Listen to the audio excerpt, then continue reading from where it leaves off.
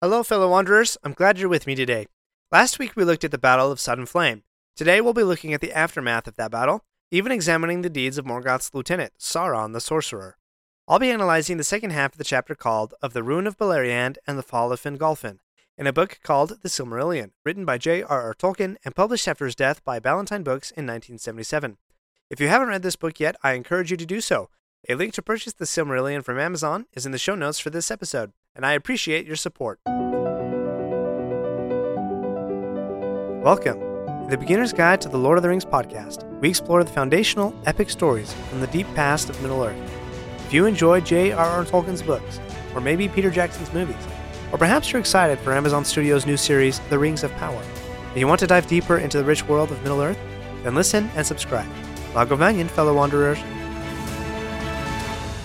Okay, before I do today Middle-earth, I need to make a quick correction from last episode's segment, where I said that Pippin had stabbed the Witch King. That was actually Merry. Thanks to those who let me know.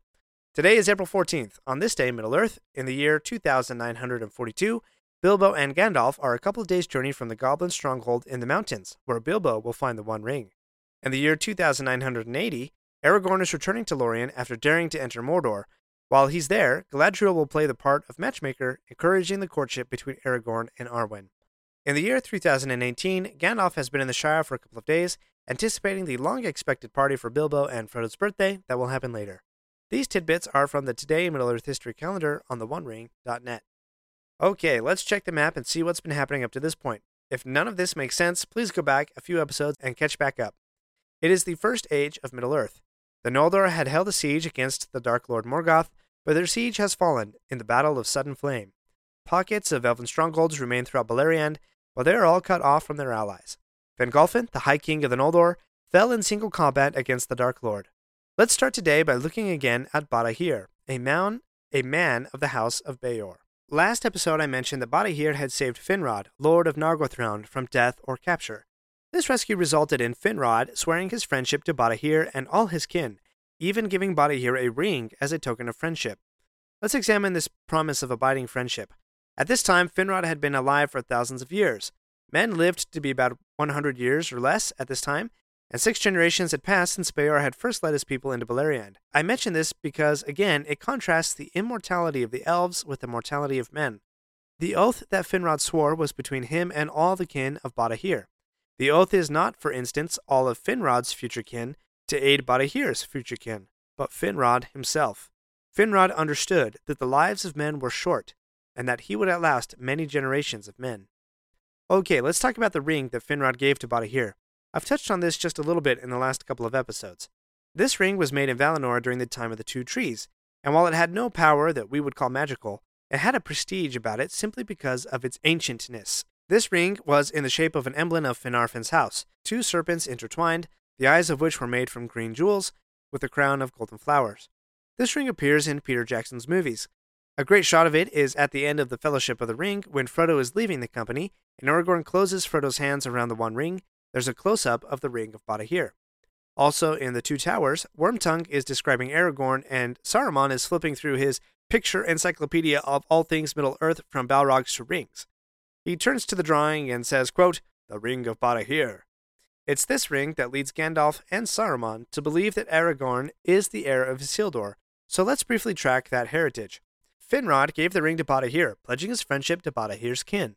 Badahir's son, Beren, retrieved the ring, as we'll discuss next episode, and eventually it was passed to Beren's descendant Elros, who is the brother of Elrond, and the first king of the island nation of Númenor. The ring passed through the royal families of Númenor before coming to Elendil and then his son Isildur. After Isildur's death, the ring and the shards of Elendil's sword Narsil were kept with Elrond in Rivendell. Elrond passed the ring and shards of Narsil to Aragorn, as recorded in Appendix A of The Return of the King. Quote, Elrond delivered to Aragorn the heirlooms of Aragorn's house. Here is the Ring of Badahir, Elrond said, the token of our kinship from afar. So this ring was one of the indicators of Aragorn's rightful claim to the kingship of Gondor. Now, back to Badahir. Badahir and his people originally dwelt in Dorthonion, a region in north-central Beleriand where the brunt of Morgoth's assault had hammered the allied forces. Badahir refused to leave his home, and he fought the orcs, quote, foot by foot. Eventually, their people became so desperate that Badahir's wife, Emildir, led the women and children out of the land, despite the desires of her heart to stay and fight alongside her husband. She leads the people through perilous mountain paths into the land of Brethil. This reminds me of Eowyn, the shield maiden of Rohan, whose heart was to go to war with the men, but did her duty to care for the women and children during Helm's Deep. Thank goodness she actually did go to war before the gates of Minas Tirith, so that she could defeat the king of the Nazgul. Anyway, back to Badahir. He was left alone with only 12 companions. Among them was his son, Beren, a major figure in the tales of the First Age. Tolkien describes this small group this way, quote, "Outlaws without hope they became, a desperate band that could not escape and would not yield, for their dwellings were destroyed, and their wives and children captured, slain, or fled. They had no news of their people who had fled, no place of security in which to dwell, yet they fought on against Morgoth's servants, doing what damage they could." Let's switch gears and take a look at Morgoth's greatest servant, Sauron. Sauron had been around since the very first days of creation. He was a spirit of the class of Maiar, which served the higher class of spirits, the Valar, from which Morgoth had come. In the beginning, Sauron had served Aule, the master craftsman, inventor, and tinkerer of the Valar, but he was quickly drawn to the service of Morgoth. While Morgoth had been in captivity by the Valar, Sauron had remained behind in Middle-earth, quietly rebuilding Morgoth's realm and preparing for his return. At the time of the Battle of Sudden Flame, Sauron had become, quote, "a sorcerer of dreadful power, master of shadows and of phantoms, foul in wisdom, cruel in strength, misshaping what he touched. His dominion was torment." Now, as the battle started to subside, Morgoth had a key tactical problem. In the west of Beleriand, a son of Finarfin and brother to Galadriel, Orodreth, had been able to maintain a great fortress on an island in the wide river Sirion. This was partly because of the power of Ulmo, the great Valar who loved and cared for all waters, was still strong in the river that surrounded Orodreth's fortress. To handle this problem, Morgoth sent his most powerful servant, Sauron. Interesting that this tower that Orodreth protected was aptly named Minas Tirith, which means Tower of the Guard. So fast forward a few thousand years to the Third Age of Middle-earth, Sauron is assaulting a city called Minas Tirith, not for the first time, but for the second. Sauron assaulted the tower with, quote, "a dark cloud of fear" that fell on the tower's defenders. Orodreth was driven out of the fortress and fled with the remnant of his people to Nargothrond. Thus, Sauron turned the once elven fortress into a, quote, "watchtower for Morgoth," from which he could observe every living thing that attempted to pass through the valley. The island in the river upon which the tower stood became known as Tal in Garhoth, the Isle of Werewolves. So Morgoth had gained the victory over the elves and had broken their siege against him. His orcs grew bolder and wandered unhindered throughout Beleriand, but he was not able to break the hidden fortresses of Nargothrond and Gondolin. He had heard of Nargothrond and knew that Finrod commanded it, but where it was and how strong it was he didn't know. Of Gondolin, Morgoth knew nothing, and wondering where Turgon and his people had disappeared to was his most troubling thought. Before we close out, I need to make a quick note of two brothers of the House of Men, how they fared during the Battle of Sudden Flame, and their brief sojourn in the hidden city of Gondolin. We'll be right back. We're not done yet. If you like this episode, please leave a review and share with your friends. And remember to subscribe if you haven't already. We'll be right back.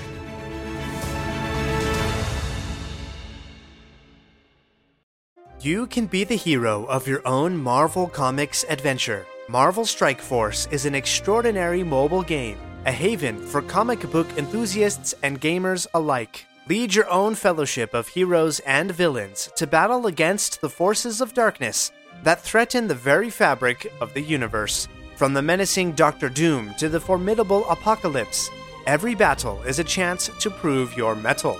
And right now, Marvel Strike Force is commemorating its 6-year anniversary. That means free rewards await those who heed the call and sign up today. With weekly events and bonuses, this anniversary celebration promises a treasure trove of special rewards. Rally your allies, sharpen your blades, and dive into the action of Marvel Strike Force today.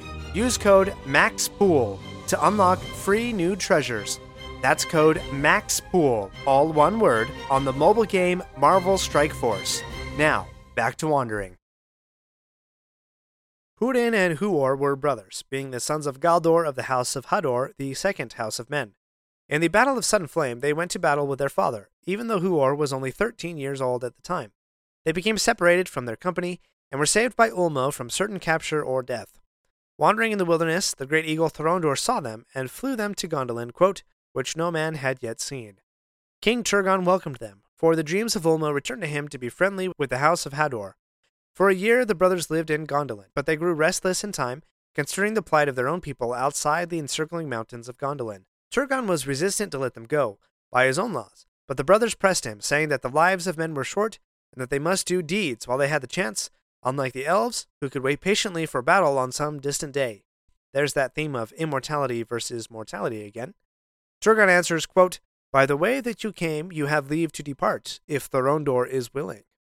Remember Moglin, the son of Eol the Dark Elf, and Auratel's sister to Turgon? He had grown in power in Gondolin, but didn't like these men at all. As they are preparing to depart, he makes a comment that belies the growing resentment in his heart against Turgon. He says, quote, "The king's grace is greater than you know, and the law is become less stern than aforetime, or else no choice would be given you but to abide here to your life's end." Remember that Turgon had not allowed Eol to leave Gondolin, and in response, Eol had attempted to kill Moglin and himself. For a refresher on that story, go back and listen to episode 15. Nevertheless, the brothers appreciate Turgon's mercy, and swear to never reveal the location of Gondolin. Thorondor returns and bears them away to their own people, who wonder to see them dressed as princes and not wild vagabonds.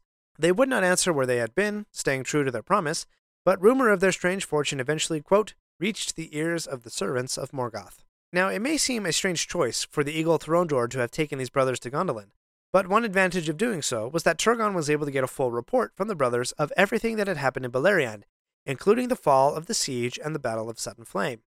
In response to this, he sent forth secret companies from Gondolin, down the river Sirion, where they built ships on the coast of the sea.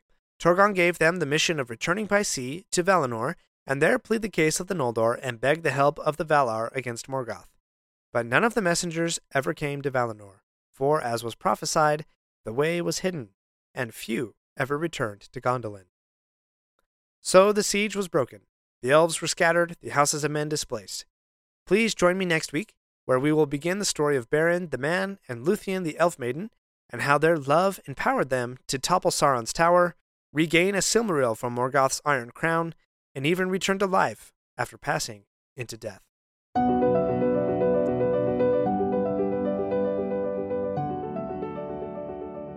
Hi friends, if you enjoyed this episode, let me know by subscribing, leaving a review, and sharing with your friends. For feedback on the show, please email me at lordoftheringspodcast@gmail.com or find me on Instagram at Beginner's Guide LOTR Podcast. Until next week, remember, not all those who wander are lost.